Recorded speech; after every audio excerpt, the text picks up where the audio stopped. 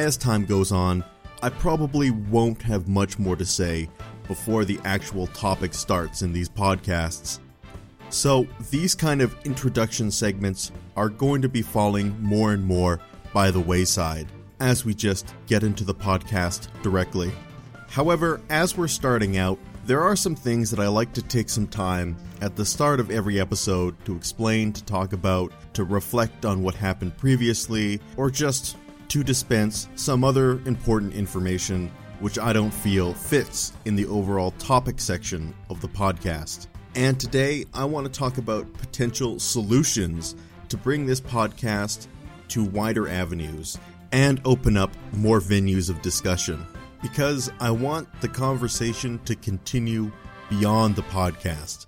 And one obvious place to do that is on social media, which is coming, but I just want to come up with a social media strategy, I suppose, some sort of plan before I implement it, and that plan just isn't quite ready yet. But beyond that, I want to think outside the box here. So this introductory segment is a call for anyone out there who has any ideas in terms of how to broaden the discussion of this podcast and continue it beyond the website and podcast itself.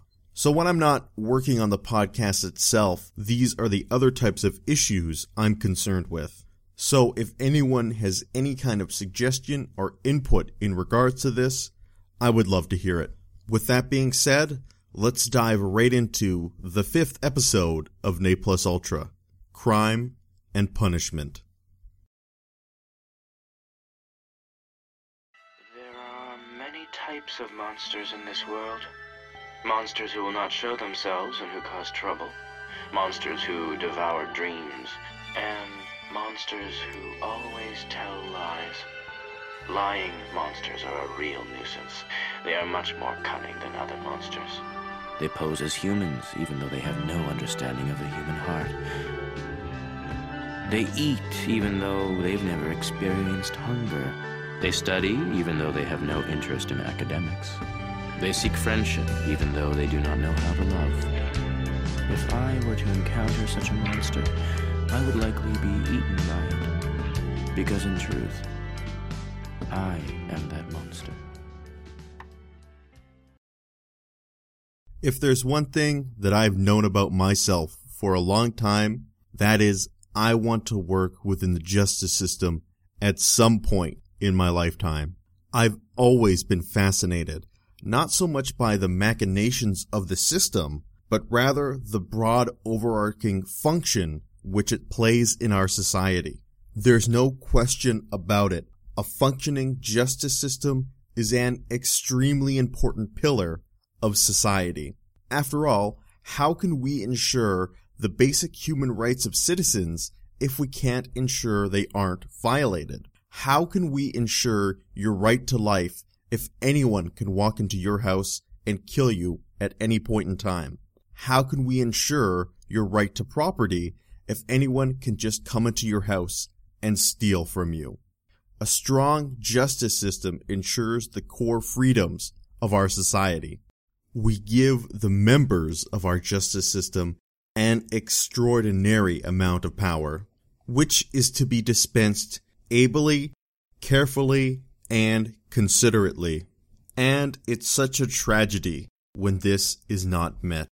I believe there is a compelling argument to be made that the justice system is the most important component in ensuring a civilized society. That's why when the justice system fails, it does a tremendous amount of damage to us all. In this, the 5th episode of Ne Plus Ultra, and our 2nd argument episode, I want to examine 2 areas of the justice system. First, and what will probably be the least controversial part of the episode, is taking a look at a failing that rears its ugly head within our justice system time and time again, and how it's extremely important that we address this failing with the utmost seriousness. The second part, which I believe will be much more controversial, will examine what happens post-justice, I suppose, that once we have the guilty party and dealt with him adequately, what happens next? what is the best way to deal with the monsters in our society. In an episode where we're going to tackle police corruption and our prison system, we're probably going to be going to some weird and dark places. So hold on, people, as we delve into episode 5 of Ne Plus Ultra, Crime and Punishment. On a side note, one thing I'll always remember for the rest of my life is when I was taking Russian lessons in university, and during a vocabulary lesson, we learned both the words for crime and punishment, and thus I could complete the actual Russian title of Dostoevsky's great literary masterpiece, Crime and Punishment, or in its original Russian, Prestupniya и наказание, which to me just sounds so badass, and that's why I love it. And with that out of the way, let's begin. We all know the most important part of a functioning justice system, right? The one component which must be held sacred above all else. That is, the old adage is true. Justice must be blind. Any preconceived notions we have of any aspect in any judicial case must be checked at the door, and the case in question must be judged alone by the evidence which is presented. And hopefully, the evidence in said case is collected in a legally sound way. Sadly, though, the most important aspect of justice seems to be an extremely difficult thing to do, and rarely plays out in our actual judicial system.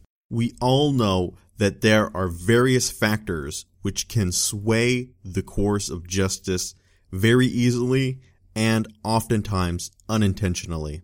The race of the person, as oftentimes a black person will receive a harsher sentence than an Asian person for the same crime, but also gender can play a role, and especially attractiveness, as attractive defendants, especially attractive women, receive some of the lowest penalties in comparison to a man who committed the same crime. But these are not the most egregious cases of justice refusing to be blind. The most egregious cases of justice approaching with her eyes wide open are in cases where law enforcement or other members of the judicial system are embroiled in a case of potential wrongdoing. When we said before that the justice system is one of, if not the most important factor in a civilized society, inherent within that statement is the notion that our justice system must be beyond suspect. How do we create such a system? Ironically, by ensuring that the justice system is always suspect. What do I mean by this? Well, as always, being the long-winded guy I am, it might take a bit to explain. Before we get there, though, let's start at the most logical place when examining our justice system, with our first responders, the police force. And the conduct of law enforcement has become something which is quite controversial as of late. You see protest movements such as Black Lives Matter and the recent release of Netflix making a murder documentary, both of which call into question the neutrality and effectiveness of the law enforcement officers in question. This creates two obvious sides: people more supportive of law enforcement and people less supportive of law enforcement. Regardless, though, more and more people are standing up and asking the question, can our police force be trusted? Unfortunately, though, the very fact people are asking this question might be more detrimental to the police's credibility than what the answer truly is. Before I continue, though, I think it's fair to sketch out where I come out on this whole issue. Consider that both the recent police protests and the events of Netflix's documentary happened in a country which I do not live in, America. Here in Canada, I feel, for the most part, our opinion of law enforcement is generally positive, and I think it's important to point out a few differences between how our Canadian system of law enforcement operates in comparison to the American system, and how that might yield different results. One major difference is that Canadian police are divided up into two major jurisdictions: city police and the Royal Canadian Mounted Police. Most large cities in Canada have their own independent police force. Not all, though, but for example, Edmonton, Vancouver, Toronto, all have their own police operations. Everywhere else in the country comes under the jurisdiction of the RCMP, which is a federal police force that operates all over the country. So most small towns and cities which don't fall into the large city category are within the jurisdiction of the RCMP. When you decide to join the RCMP, of course you go through training. And once your training is completed, you are placed in the area which you are needed the most. Meaning that once you become a police officer, you don't have a choice, for the most part, of where you will be stationed. I personally believe this is a good thing.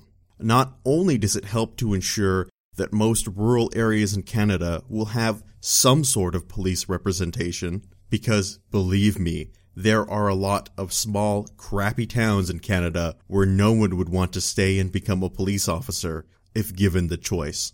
But this also ensures that police are a neutral force in the community and not wrapped up with whatever particular drama the community is involved in. Let's look at the example sketched out in Netflix's documentary, Making a Murderer.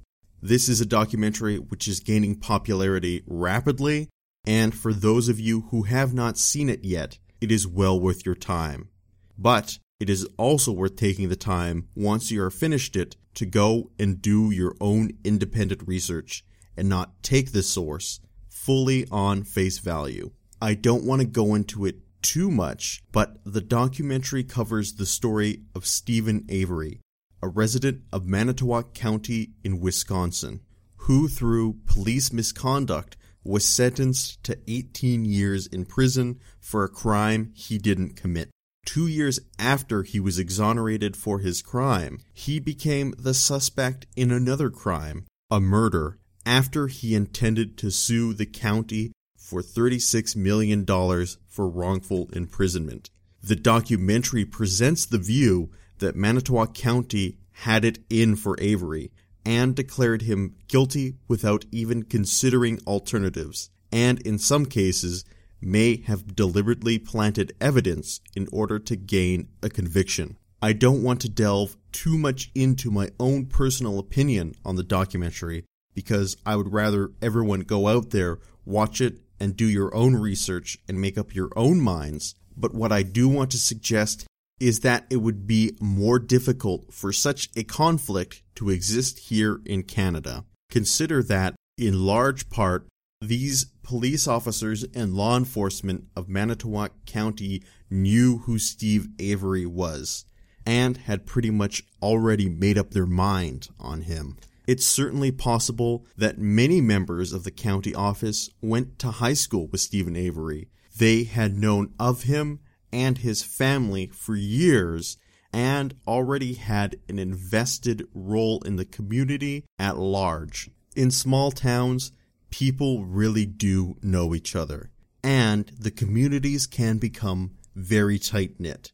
I lived in a small town for years before I moved to the big city of Edmonton, and there were definitely families in the community that were ostracized and seen as bad influences on the community as a whole. Now, imagine you had lived in this small community your whole life and had heard non-stop that this family was a blight on the community. When you're finally old enough to join law enforcement in that community, can you reasonably be expected to administer justice impartially and fairly when you have been influenced your entire life about this family? I personally don't believe you could. Now, let's say in this example, the American law enforcement system was more like the Canadian law enforcement system, and had some sort of federal police force. Let's say you grew up your whole life in Manitowoc County and then decided to join the American equivalent of the RCMP. You then go for training and are dispatched to a town, probably in another state, maybe even across the country, where you are needed immediately. Then, looking at Manitowoc County, the detachment of the American RCMP there would be made up of individuals who may or may not have lived in the city for very long and come from all areas of the United States. Do you think Stephen Avery would have been treated differently if the law enforcement officers had known them their entire lives, or had come from all corners of the diverse United States and never heard of Stephen Avery or knew his family's impact in the community? I submit he would get much fairer police consideration in that second scenario. Of course, it's safe to assume that people in the community would try and bias your opinions towards this family, but it would be an uphill battle in that regard. As well, even if they convinced you, you might not be staying in that detachment for very long. Maybe you get transferred to another city in the state. Maybe there's an opening in California, and you've always wanted to move to and live in California. You would then be transferred, and another officer would come and take your place, and the community would have to go through the whole instance of trying to bias them against this family once again. Of course, our system isn't perfect and definitely has some flaws, but it's a very interesting and unique way of almost exporting Canadians across the country. That's why, if you get pulled over in British Columbia, you have the possibility of encountering a French-Canadian police officer. It's also a nice way for these small, tight-knit communities to get experience and get to know people from all over the country. Another difference that I wish to point out is that officers in Canada are paid substantially more than police officers in America. In some cases, twice as much. This impact is twofold. First, I argue that it reduces the incentive for corruption.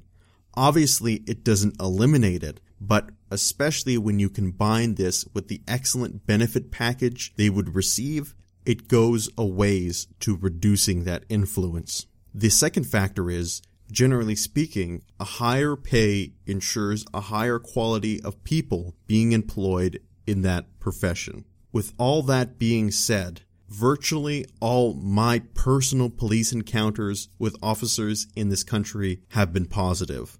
As well, the police officers I have met and conversed with personally have all been stand-up professional individuals.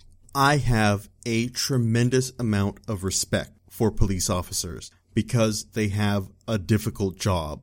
A job, I argue, has to be difficult. Because if the police's job is easy, then we would be living in a police state, wouldn't we?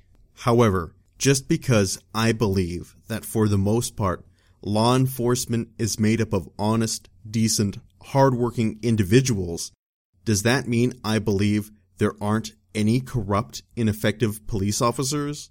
Of course not. Does that mean I believe that corrupt police officers aren't causing damage within the system in both this country and countries throughout the world? Of course not. In fact, I believe police officers have the most opportunity to damage our judicial system as just about anybody does. There is no greater tragedy than a corrupt police officer. And there is no question that there are corrupt police officers out there doing tremendous damage in our society as we speak. Even if only 1% of the police force is corrupt, that makes up thousands of individuals. And given the positions of power and authority they are in, their potential for damage in society is huge. Given that police corruption is a serious problem, regardless of how big or how small the actual numbers of corrupt police officers are. Even if there is only one corrupt police officer in the entire country, the amount of damage they could cause within our society is so great that it would equate to a very serious problem. This is where we get to the main point of my first argument. There is nothing more damaging to the credibility of law enforcement than standing up for corrupt officers in their department. When there are allegations of corruption within law enforcement often acts that they are somehow above reproach, that they are incorruptible, and the very mention that they might have any corrupt elements within their department is an egregious act. However, police officers are not any more or less prone to corruption than any other group of individuals, meaning that allegations of corruption in law enforcement should be treated the same way as if they were allegations of corruption in the political realm, in the business realm, or the medical realm.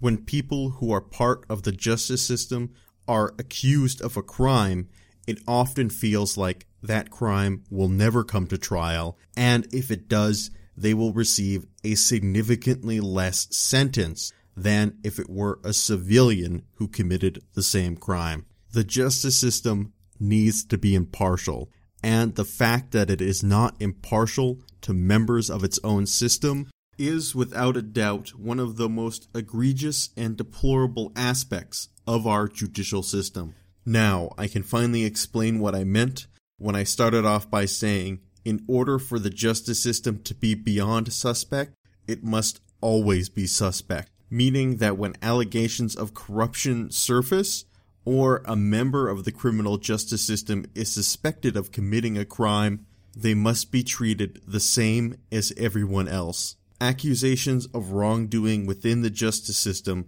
should never be brushed off by this notion that somehow people within this system are more insulated or less susceptible to corruption than the rest of us. And when a member of the justice system is accused of being corrupt, they should immediately be suspended from their position until an independent and thorough investigation is completed. An investigation which certainly doesn't involve people related to the specific person or branch of law enforcement involved, as trusting people related to the case to investigate themselves is an inherent conflict of interest. Once a thorough and independent investigation has been concluded, we then will hopefully have enough information to decide whether or not charges should be laid and a trial should be held. If it is found no crime has been committed, then the person in question should be reinstated back to their position and given a full, clean bill of any wrongdoing. If a crime was committed, then they should receive the full force of justice just as anyone else would. So to wrap up this first section of the argument, let me just summarize. We all agree justice needs to be blind. Unfortunately, that doesn't happen anywhere near as often as we would like, and the most egregious breaches of this rule happen when members of law enforcement or people within the justice system are accused of wrongdoing themselves.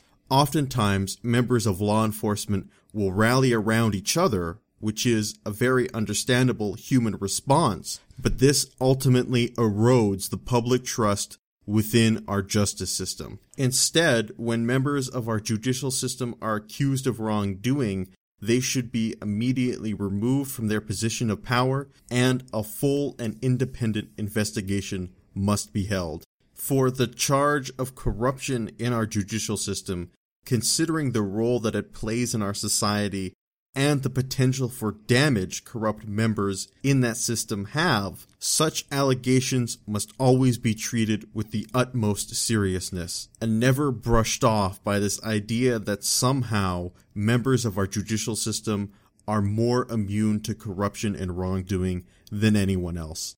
And that brings us to the next argument we have in this episode, and that is what happens once we have appropriately dispensed justice and punished the guilty parties. We talked about the crime, now it's time to talk about the punishment. Here, we're going to discuss our prison system. And our prison system is another one of those aspects of our society which has fascinated me. I've always approached our prison system as some sort of moral or philosophical bean counter.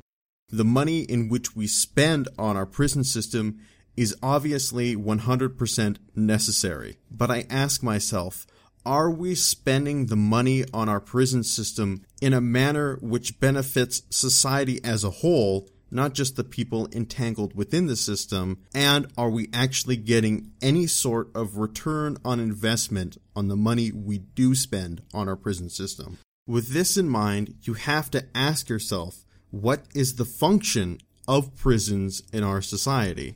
And when we ask that question, I see there's two possible answers which can be surfaced. One, the function of our prison system is to punish those who have done wrong in our society. Or two, the function of our prison system is to reform those who have done wrong in our society and eventually return them to the outside world and hope that they become productive members of it. Now, I think it's also important to ask ourselves, are these two goals mutually exclusive? Is it possible to both punish and reform prisoners? And I think this largely depends on your own interpretation of what punishment constitutes and what reform would constitute. Generally speaking, though, I find that prison systems in different countries lean towards punishment or lean towards reform. I personally haven't seen an example that meets my criteria of balancing both. So while I don't necessarily believe it's impossible to have a system which balances both reform and punishment, I have yet to see it. But if I could see it, I would love to, because it would make the rest of this argument entirely unnecessary. Because if we concede that your prison system has to lean towards one or the other, then we have to decide which one has the best outcomes for society. And while I believe that a prison system based on punishment is a much easier pill for the rest of society to swallow, however, when you consider all the variables in question, a punishment system is not as effective for the rest of society as a reform system is.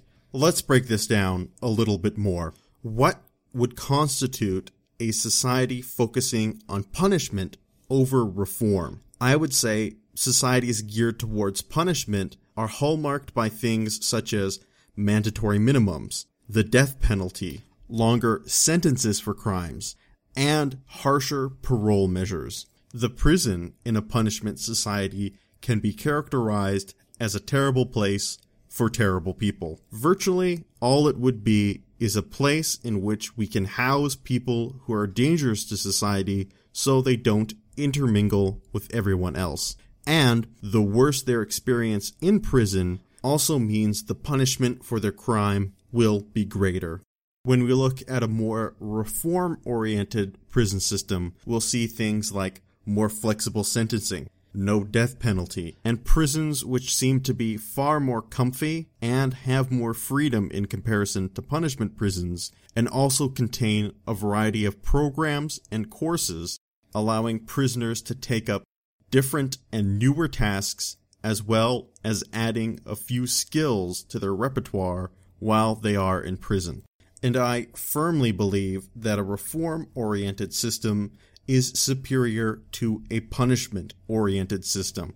And before I tell you why, I do want to say I understand the reason people in general are more partial to a punishment system than a reform system. We all want to see those who have done wrong punished as harshly as we can for their crimes, especially if you have had the unfortunate circumstance to be a victim of a crime or be close to someone who has been a victim of a crime. And for those people, I completely understand the want for criminals to be punished to the absolute maximum extent of the law, and sometimes to a further extent than the law requires. And this advances the two main arguments over why a punishment system is better than a reform system. That one, from a larger societal perspective, we will all sleep better at night knowing that the terrible people are undergoing a terrible punishment for their crimes. Our collective consciousness sits better when we know that the monsters in our society are treated like monsters. The other argument that is advanced in favor of the punishment system is that the harsher the punishments, the greater the deterrent for committing a crime is. That if you know a harsh punishment awaits you for committing a crime, then you will be less likely to commit that crime. Unfortunately, though, human psychology just doesn't seem to work that way. And that brings me to the first reason why I believe a reform system is superior to a punishment system. That a punishment system is ultimately less effective in accomplishing its stated goals than a reform system. To illustrate this, I want to talk briefly about the effects punishment has on human behavior. Ultimately, the goal of punishment is to reduce the occurrences of a certain behavior, and there are two ways in which we can punish behavior. On the flip side, there is also two ways we can reinforce behavior. Reinforcement, on the other hand, is trying to increase the likelihood of a behavior through an action. Both reinforcement and punishment come in two varieties.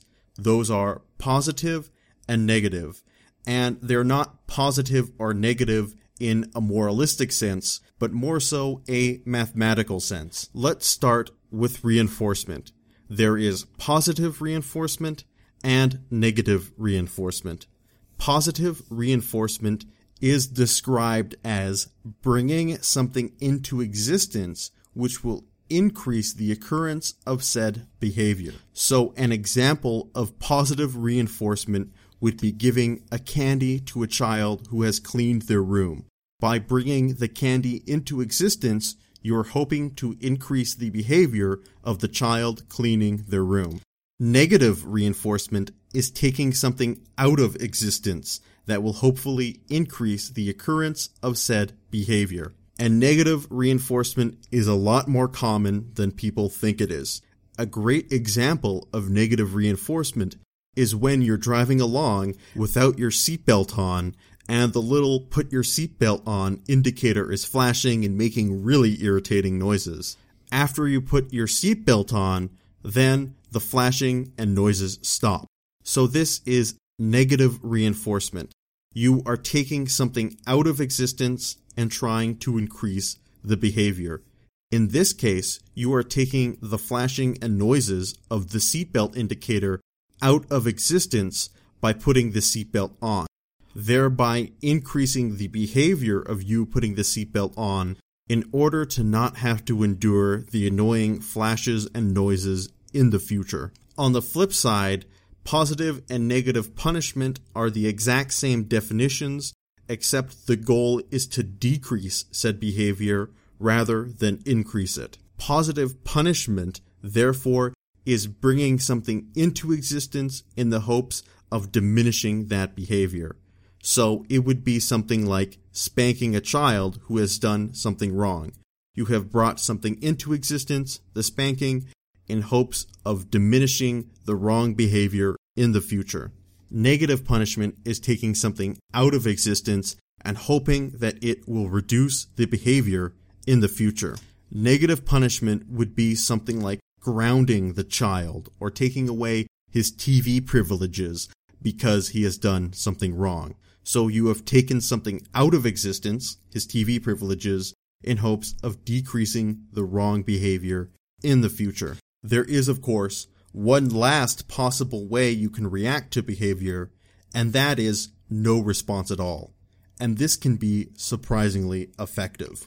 But the question is, what does the research show about punishment, and which forms of punishment are the most effective? Unfortunately, though, the research on punishment shows it's not as effective as we all hope it would be. And when it is effective, it is only within constrained circumstances. The research does show that negative punishment is far more effective than positive punishment. This is because positive punishment, especially on children, shows that they internalize the punishment, meaning they feel the punishment is more directed at themselves for the type of person they are, rather than the behavior in which they engaged in. So they feel you're punishing the person, not the behavior, while negative punishment has the exact opposite reaction. They feel more you were punishing the behavior rather than the person themselves. So if you're gonna punish somebody, try to go the negative punishment route. But punishment in general, both forms of punishment, have one serious flaw, and that is they're only effective when the punisher is around. And I'm not talking about the comic book character, the Punisher, but rather the person or thing that instigated the punishment in that scenario. To do this, let's talk about my cats. My cats know that neither my wife and I like it when they jump up on the counter. So, when we're around, our cats will refrain from jumping on the counter because they know we will punish them if they do. However, when they're out of the house, or think we're otherwise incapacitated, I know they will jump up on the counter. Sometimes when I come home, I can hear them jumping off the counter, and more than a few times, I've woken up in the middle of the night to see them on the countertops. So what is the lesson here for us in human terms? That the cats will commit the crime, jumping on the counter, if they know or have a reasonable assumption that they won't be caught while doing it. And the same basic rule can be applied to our society. That if the criminal believes they can get away with the crime, they're going to commit the crime anyway, regardless of how harsh or punishment-oriented our prisons might happen to be. And human beings naturally assume that we're better than the average, so I submit most criminals believe in their mind that they've come up with the perfect plan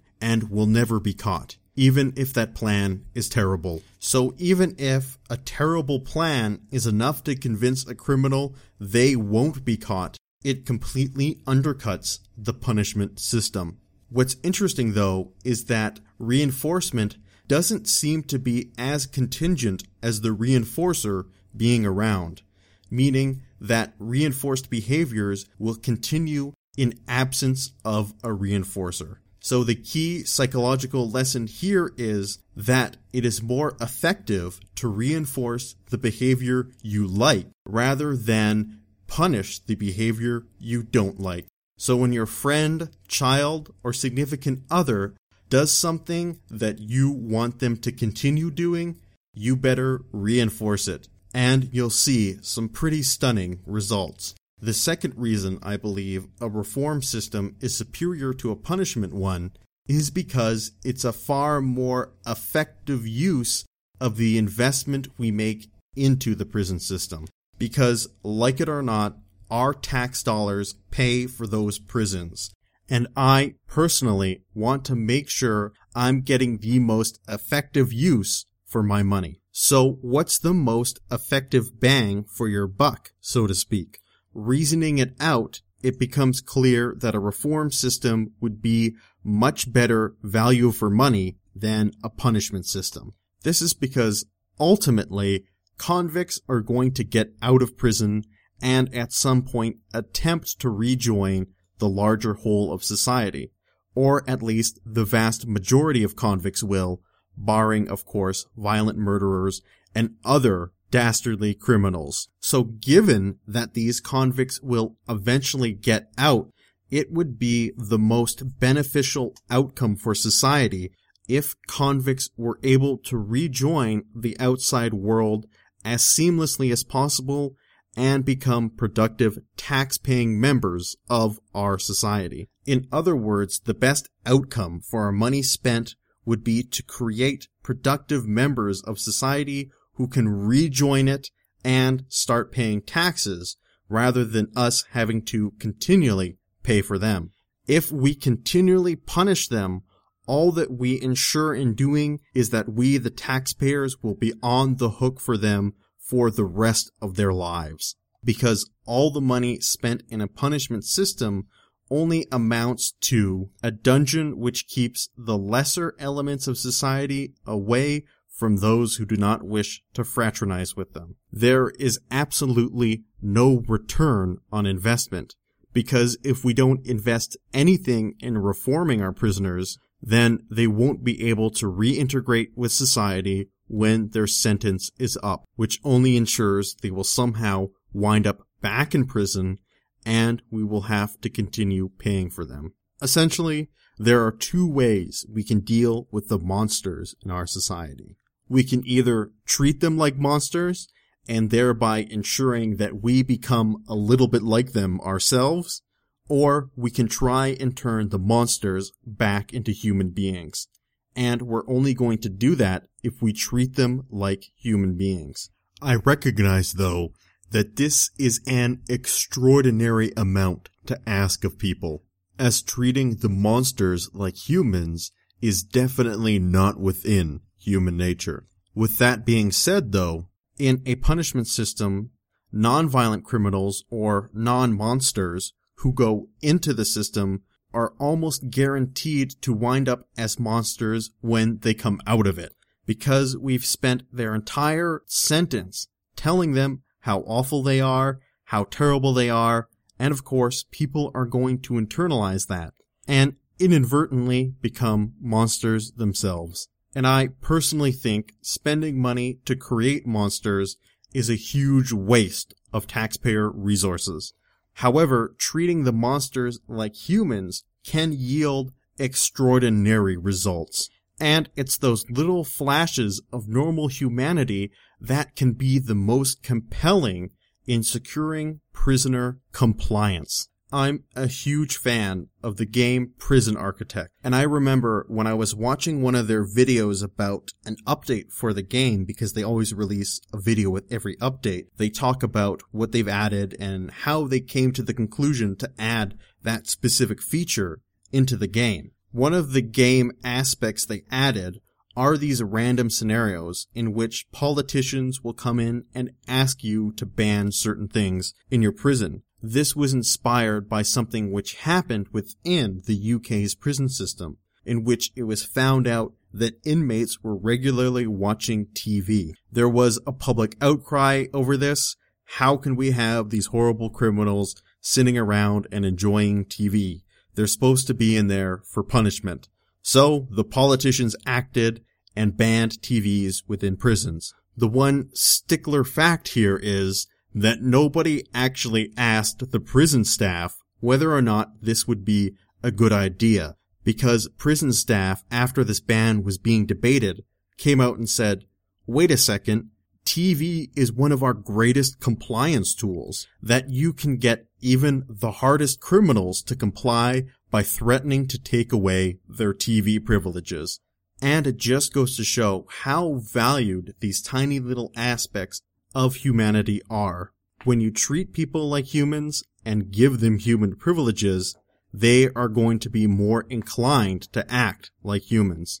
And if a convict is treated like a human during the duration of his sentence and has the opportunity to access reform programs and learn new skills, they will have a far greater chance of successfully reintegrating with the outside world and become productive tax-paying members of society. Which is why I argue that a reform system is not only more effective in terms of money spent into the prison system, but it is also the most moral way to craft your prison system.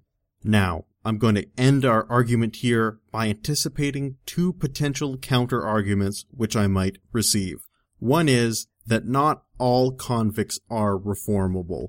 Not everyone in prison is able to be reformed into a productive member of society. Sometimes the best we can do is to just lock them up. And this is something I definitely agree with. There are some individuals out there who are just too dangerous to ever be given a chance back at living a normal life within society.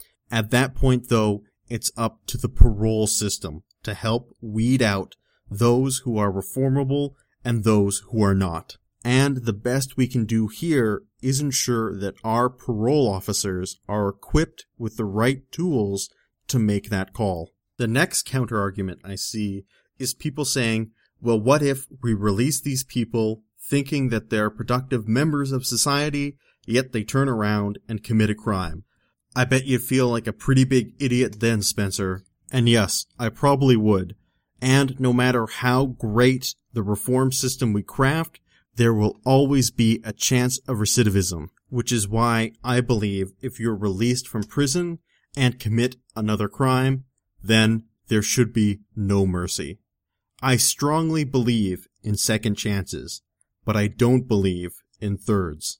And with that, we have come to the conclusion of my crime and punishment argument.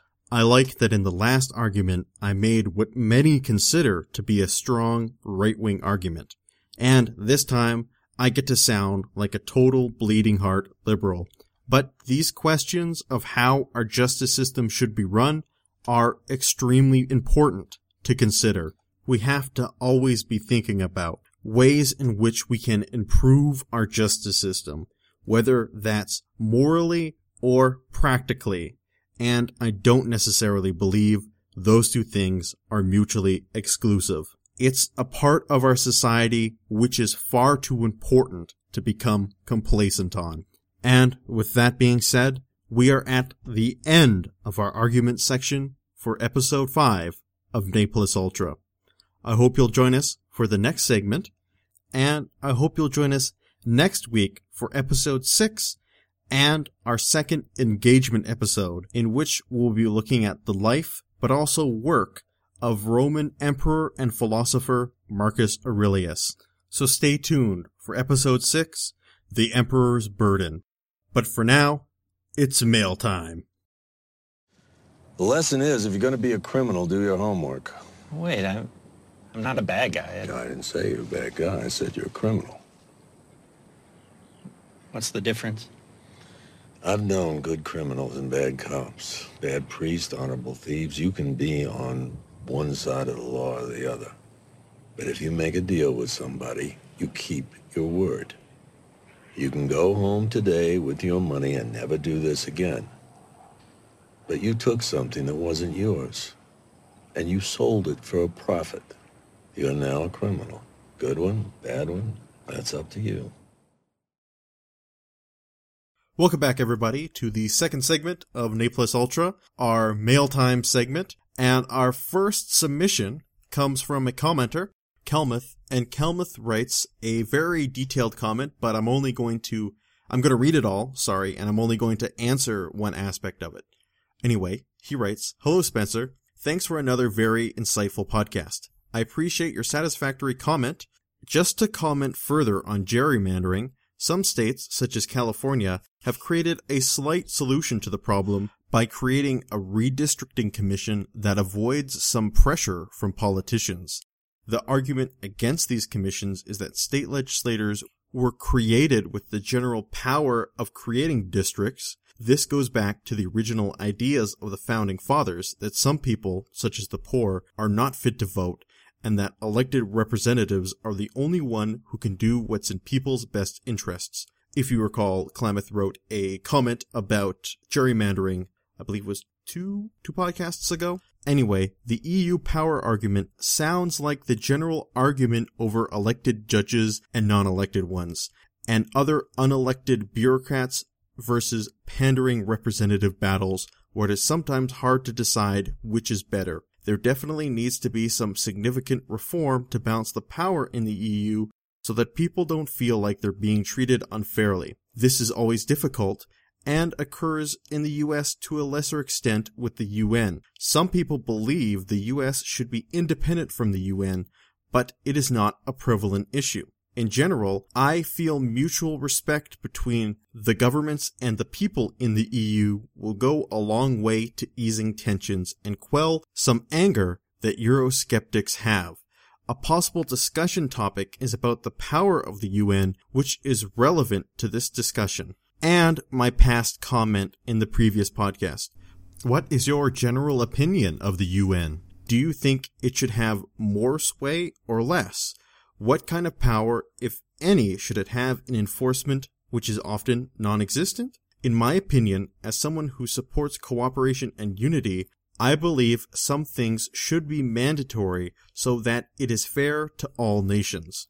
This is a great comment, But I only wanted to talk about the UN because I don't think that's something we have talked much about in the podcast so far. And personally, I'm the type of person that believes an international government is the next logical step in human development. Over time, we have shed the other types of identities which bind us together.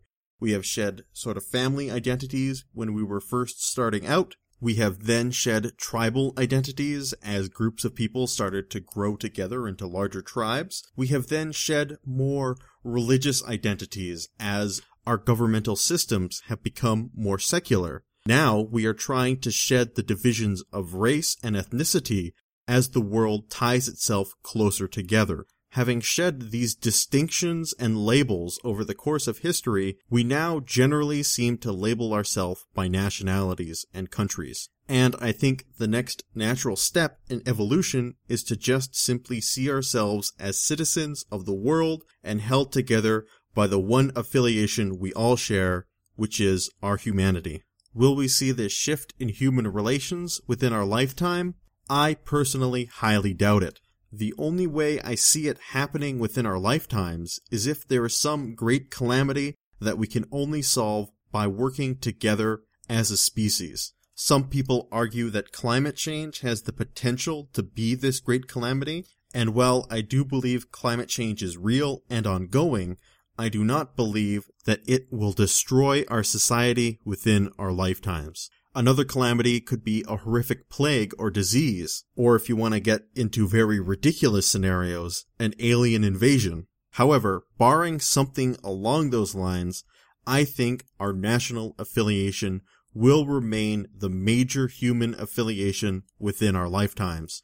Back to the UN, because it is really the first, second, if you want to be technical about it, attempt at creating some sort of supranational structure to oversee the national governments of the world. However, in its current form, I don't feel that the UN is particularly effective. And one of the major flaws in the system is having this great unchanging group of 5 security powers who can veto each other or anything that comes from the UN on a whim. So, for those of you who don't know, when the United Nations was created after World War II, 5 nations were designated as permanent Security Council members in the UN. These nations are the victors in World War II, which are America, Britain, France, Russia, and China. Any one of these nations has the power to veto anything that comes out of the UN without offering any type of explanation. This is a serious problem because it can allow nations to overturn international good based on their own national interest. Russia has made extensive use of this clause, especially after the Korean War, which is really the one and only war the UN was involved in. Russia at the time was boycotting the United Nations because they refused to accept the new People's Republic of China as China's representative on the Security UN Council. That power at the time fell to the nationalist Chinese who were exiled in Taiwan. Because of Russia's boycott, when the United Nations voted to intervene in Korea, Russia was not present, and the exiled Chinese government voted for intervention. I think Russia has vowed to themselves never to make that mistake again, and up to this point certainly hasn't. I think one of the most effective ways to break this logjam would to make this security veto become more like a presidential veto. So if the Assembly of Nations was able to gather together a 2/3 majority, they could overturn a Security Council veto. And I think that would go a long way in fixing what is probably the major problem within the United Nations. So my general opinion of the UN is that it's a step in the right direction, but as it stands now, entirely ineffective. While I don't necessarily believe the UN as a whole should have more power, I certainly believe the Assembly of Nations should have more power. When it comes to military power of the United Nations, that's an issue I'm far more conflicted about. one of the powers the UN should have, I think, is if one of its member nations is struggling to combat a particularly nasty rebel or terrorist force, they should have the power to appeal to the UN for assistance, whether that assistance comes in military form or otherwise. What I don't think the UN should be in the business of, though, is invading other nations, because that opens up a can of worms that I just don't want to get into right now. In any case, thanks for the comment, Clemeth. I hope that answers your question. Our next question comes from Robert Thompson, a fellow BC boy and Canadian. He writes, Bonjour, Spencer.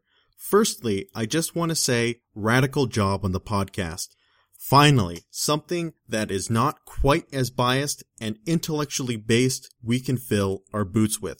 Now, my question is related to the subject of public education. This is a subject I am especially passionate about. I protested for students during the last British Columbian teacher strike and am hoping to be a teacher. I'm wondering what your opinion is on the idea of subsidized post-secondary education, in addition to the current state and value of the education system of the world, or perhaps just Canada. You see, I am what you could describe as fanatically devoted to the idea of creating an education system that is based far more around service that people can use to develop themselves into fully functioning members of society. Also, in the words of John Green, I don't like living in a country full of stupid people. Anyway, I see that subsidized post-secondary education is unbelievably beneficial. Most people with well-paying jobs require or prefer some sort of post-secondary education, whether it be in the government, trades, or a teacher. Therefore, if we do not provide the resources necessary for people to develop their careers and minds through education, is that not a blatant restriction of freedom?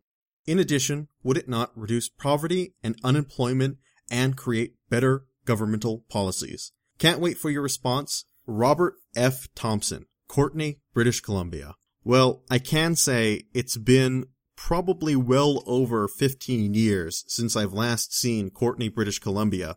I can say without a doubt, Vancouver Island is one of the most beautiful places on the planet. I grew up in Victoria, British Columbia, and spent a substantial amount of my life on the island. In fact, I was there probably last year, and my wife and I went to what is one of the most incredible places on Earth, I think. And that is on the far west side of Vancouver Island are a few small towns called Euclid and Tofino.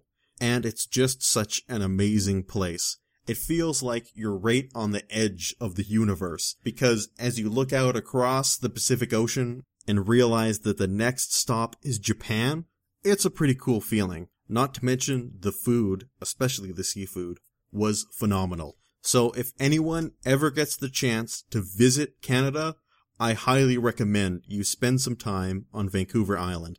Anyway, Robert, I am intimately familiar with the labor disputes that constantly happen between the province of British Columbia and the teachers, and I firmly come out on the teachers' side. I think they have every right to be angry, and when you consider the fact that teachers in British Columbia make the least amount in comparison to the rest of Canada, you can understand why they're upset. But this is not a question about the intricacies of the dispute between the province of British Columbia and the teachers' unions.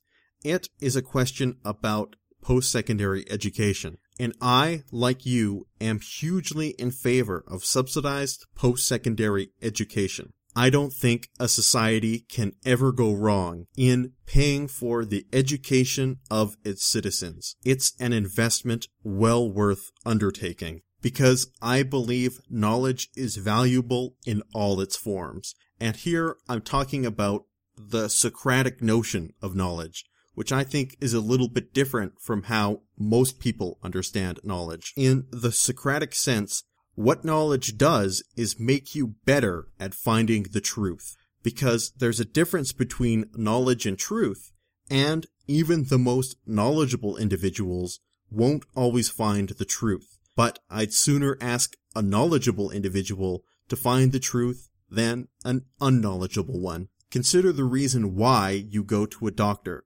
Because he has the most knowledge on how to cure whatever ailment you're facing.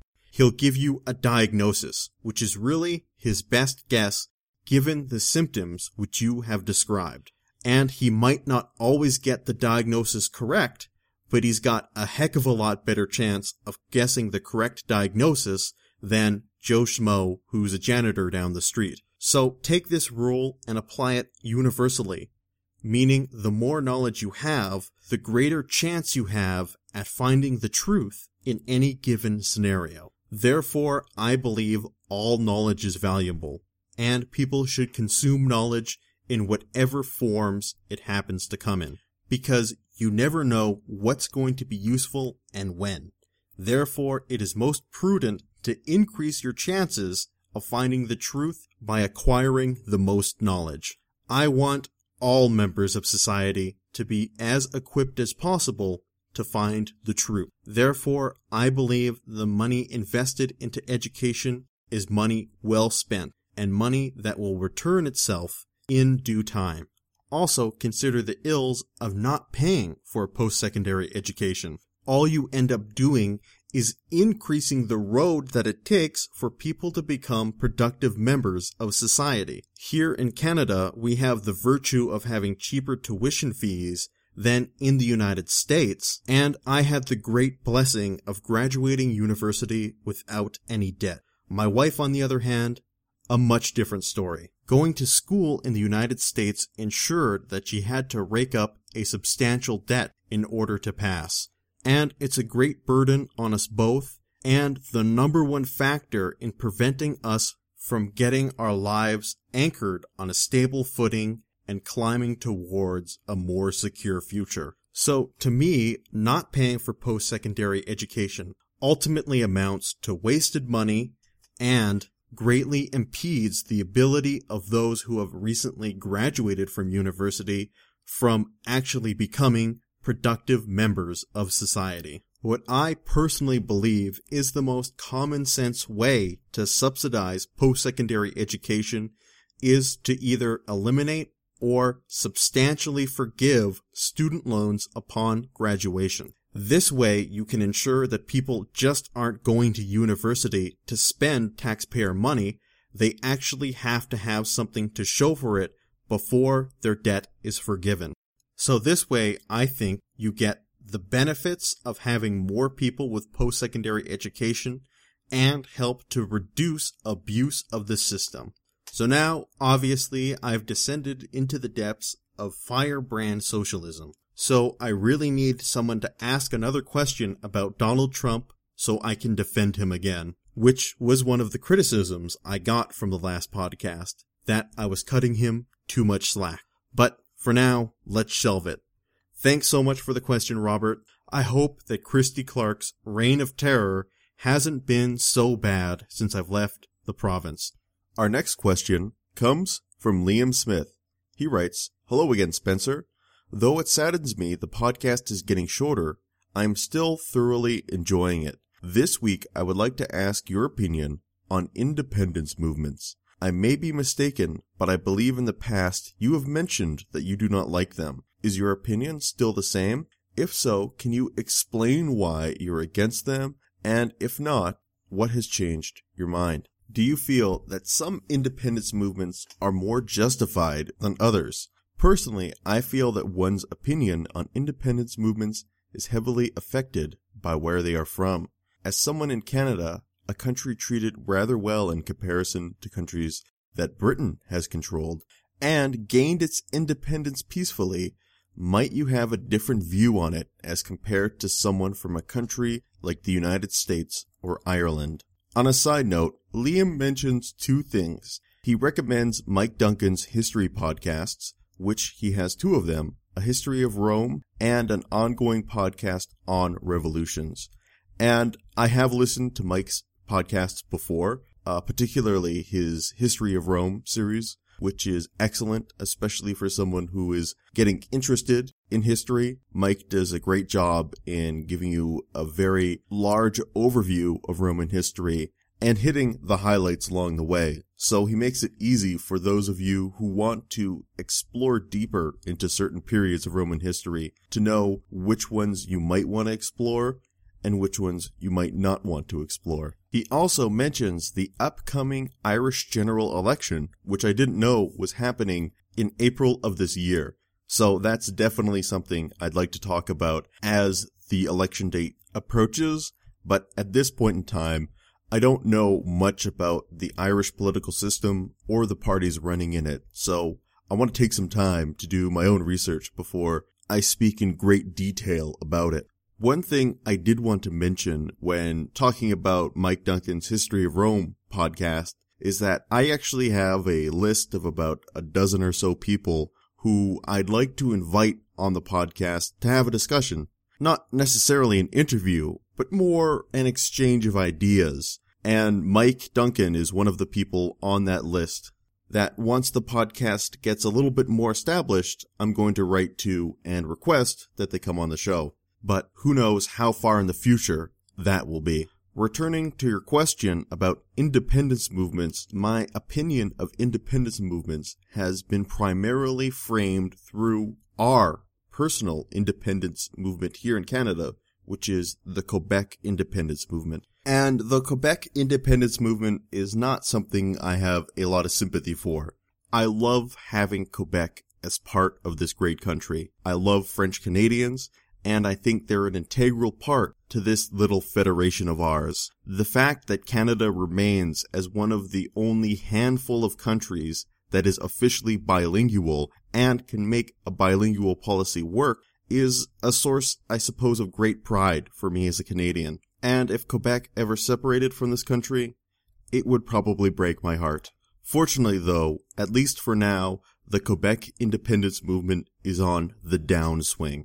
Separatists in power within Quebec have taken a beating over the last 5 years and remain at what is their lowest point of power and influence in an extraordinarily long time. Personally, I don't think there is any good argument for Quebec to secede from this country. And I felt the same way about Scotland. And I was happy that Scotland voted to remain within the UK in September of now 2 years ago. And generally speaking, the reason I have a lower opinion of independence movements is because I'm the kind of guy who always wants everybody to get along. So I generally tend to lean towards the side of unity. Another thing that bothers me is that separatists rarely consider the effects of their secession on other members of that country. Take, for example, when it looked like Quebec seceding was a serious possibility here in Canada. This was about 20 years ago. People wondered what would happen to our Atlantic provinces, New Brunswick, Nova Scotia, Prince Edward Island, and Newfoundland, as they would be completely cut off from the rest of Canada by now another country dividing them. It would make it extremely difficult for Atlantic Canadians to stay within the Canadian Confederation. So most people assumed they would probably get absorbed by the United States. And with the loss of virtually our entire East Coast, it would have significant impacts on Canadians all over the country. And I have the same feeling for those in the rest of the UK who would be adversely affected by a Scottish departure of the United Kingdom. What I will say, though, is that while, for the most part, in Western countries, I feel like independence and secessionist movements are utterly unnecessary, when I look around the rest of the world, I see secessionist movements that desperately needed to have happened or to happen. One example would be the recent creation of South Sudan as a country.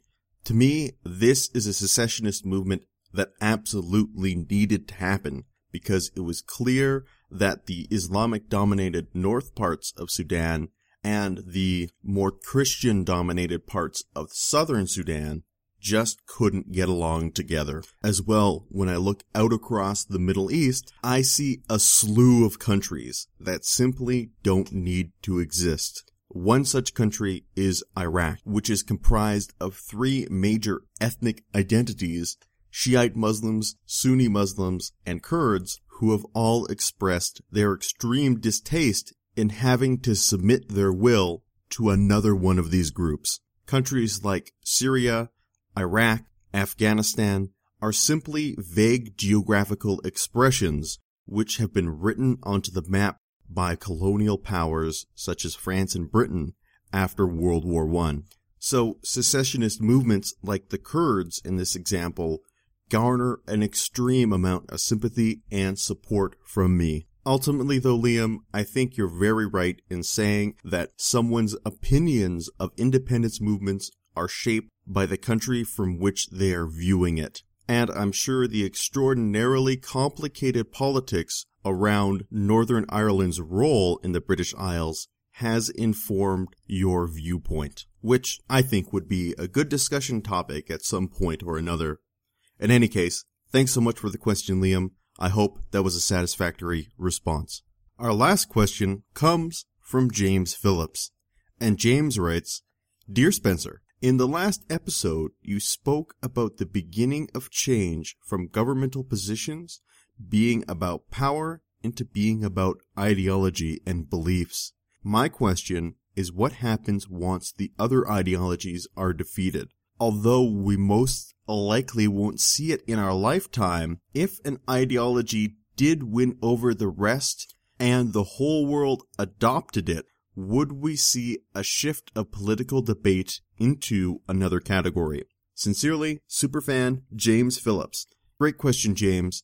The only thing I would say, though, is that one ideology essentially has already won out, and the political debates we have currently generally amount to deciding what degree we will subscribe to the current ideology, which is liberal democracy combined with neoliberal or neoconservative economics. The fact that this idea is so pervasive in our society makes it difficult for us to imagine that anything else could exist within our lifetimes. I think about a quote from famous Slovenian philosopher Slavoj Žižek, where he talks about how it's easier for us as a species to imagine the end of the world than it is to imagine the end of so-called capitalism.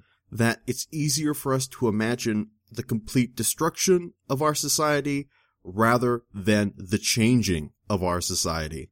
I would also disagree and say that ideologies are never really truly defeated, I feel, because ideas are immortal. Ideas transcend our mortal coil and will live in our consciousness for eternity.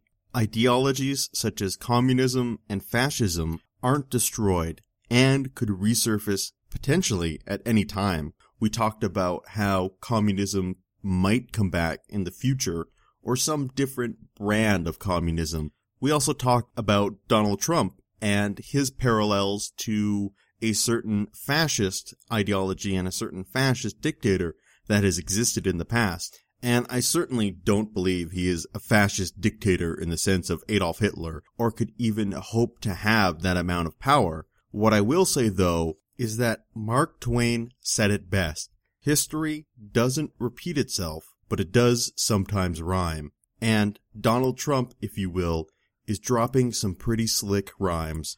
What I am a little bit curious about, though, is when you say if an ideology did win over the rest of the world and it was adopted, would we see the shift of the political debate into another category? Do you mean that politics will become about something greater than even ideologies and beliefs? Which would certainly be interesting, but I'm not quite sure what that would be, unless politics became about some sort of overarching duty for us to always maximize the human good. What I'd really love to see, though, is to get a group of some of the greatest philosophers and academics of our time and discuss how potentially our governmental systems might look different 500 years in the future. Can we even conceive of what that might be like? Are we going to still have the same basic system that we have now? To me, I think this is inconceivable. But Who knows? I mean, I can't certainly envision what future government is going to look like. It's like trying to imagine what the fourth dimension is like, or something along those lines. We just simply don't have adequate information or measurement tools to make any sort of educated guess. Anyway, thanks for the question, James. I hope that answer was satisfactory. I did want to talk a little bit about current events before we left. I wanted to talk about the fact that Obama gave his last State of the Union yesterday.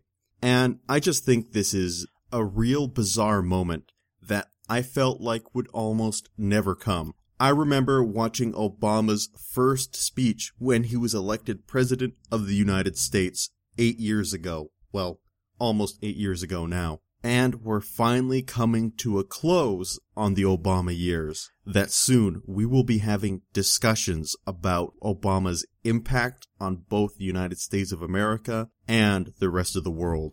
When evaluating his presidency, I think it will be very interesting to see what side of the coin we will come out on. Also, the Iowa caucus is coming up very shortly, and this really signifies the start of the presidential campaign, in my mind. We also have some insane poll numbers coming out of Iowa and New Hampshire that show Bernie Sanders in the lead in both cases.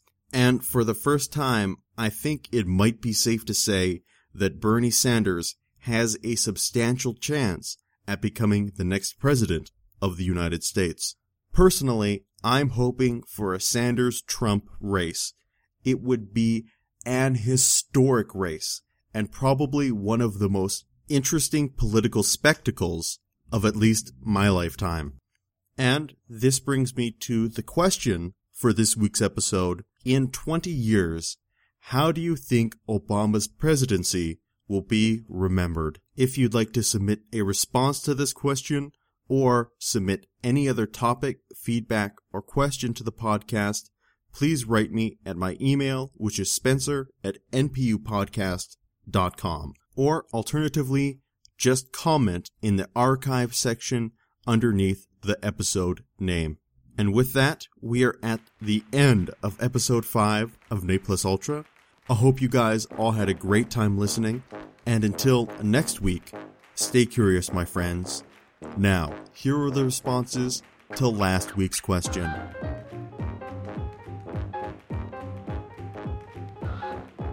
Andre writes, who I believe may have gone under the moniker of Ronald Reagan in a previous lifetime, but I could be wrong, writes in and says, to answer your question regarding freedom of expression between a public figure and a private citizen, it is my personal opinion there shouldn't be any new rules to distinguish the two, because if we do, we create a precedent in which any political leader with less than good intentions can and will use in the future to destroy any forms of freedom of expression as an example. Claudius writes in and says, as to your question, I'm writing from the US. Public figures should be held to a higher standard than private figures because they typically have a lot more influence, which leads to more potential for harm. I think they should face an expanded interpretation of the limitations of speech based on incitement, so that if they give a speech and someone is inspired by that speech to cause harm or damages or something else, then that public figure should be held financially liable. Liam writes in and says, in response to this week's question, I feel that public figures should have the same rights as private citizens. While it may be tempting to agree when thinking about Mr. Trump, what if the roles were reversed? What if a politician was trying to impose civil rights or protect the environment, and companies that were opposed to these reforms threatened to pull industry from this area unless he is stopped? If that happened, there would be a public outcry. We cannot have a double standard in place just because we don't agree with what Mr. Trump is saying. Awesome responses this week, and I'll see you all in 7 days.